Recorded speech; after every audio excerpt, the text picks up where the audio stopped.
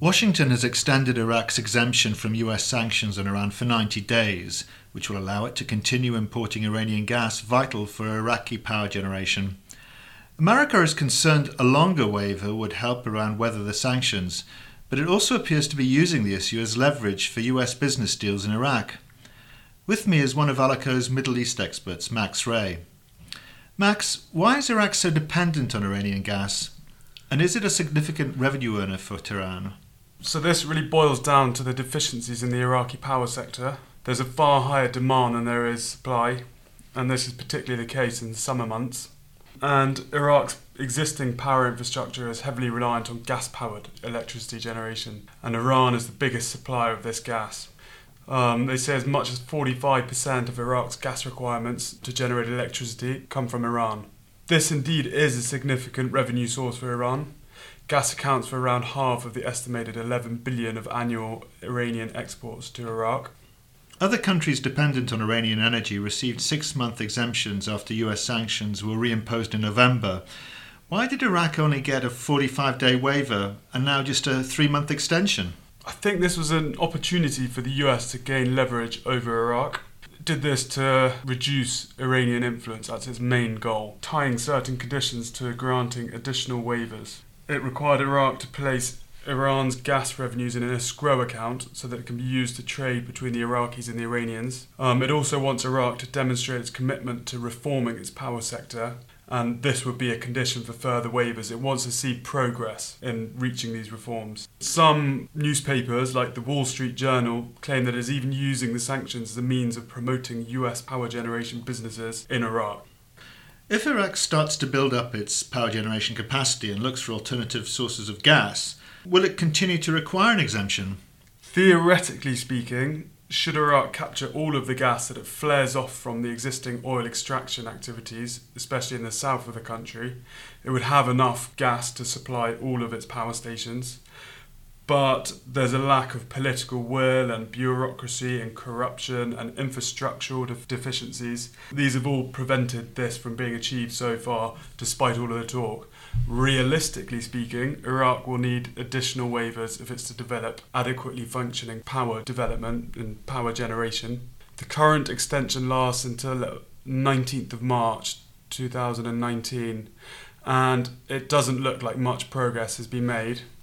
There have been MOUs signed by the government and foreign contractors, but these are non-binding, and I see them as ploys to reduce political pressure rather than a reflection of Iraq committing to making progress in its power sector reform. The Iraqi energy officials have even come out and said that the country will need at least 2 years if it's to completely wean itself from Iranian gas imports.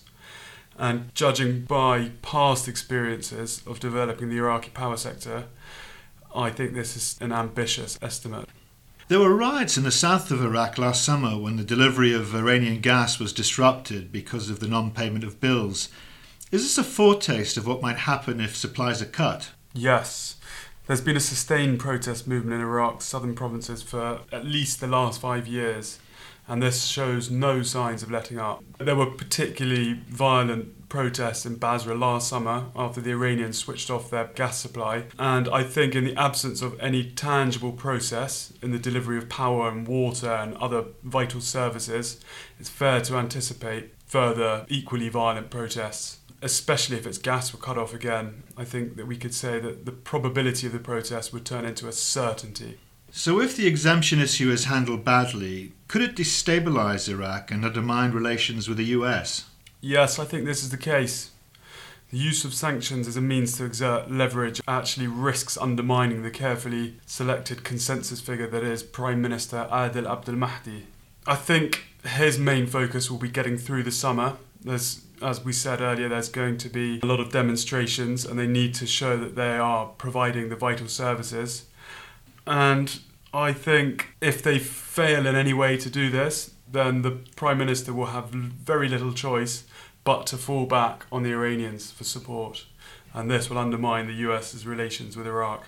It seems the US is facing a big dilemma then. Exempting Iraq from sanctions helps Iran, yet withdrawing the waiver risks plunging Iraq back into crisis and possibly pushing it closer to Iran. That's right. For the US to successfully isolate Iran, it needs to think of a correct way of dealing with Iraq, and this needs a lot of care and attention. It faces the tricky task of pressuring Tehran without subjecting Iraq to too much collateral damage.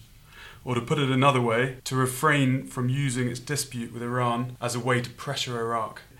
Thanks, Max. And that ends our podcast.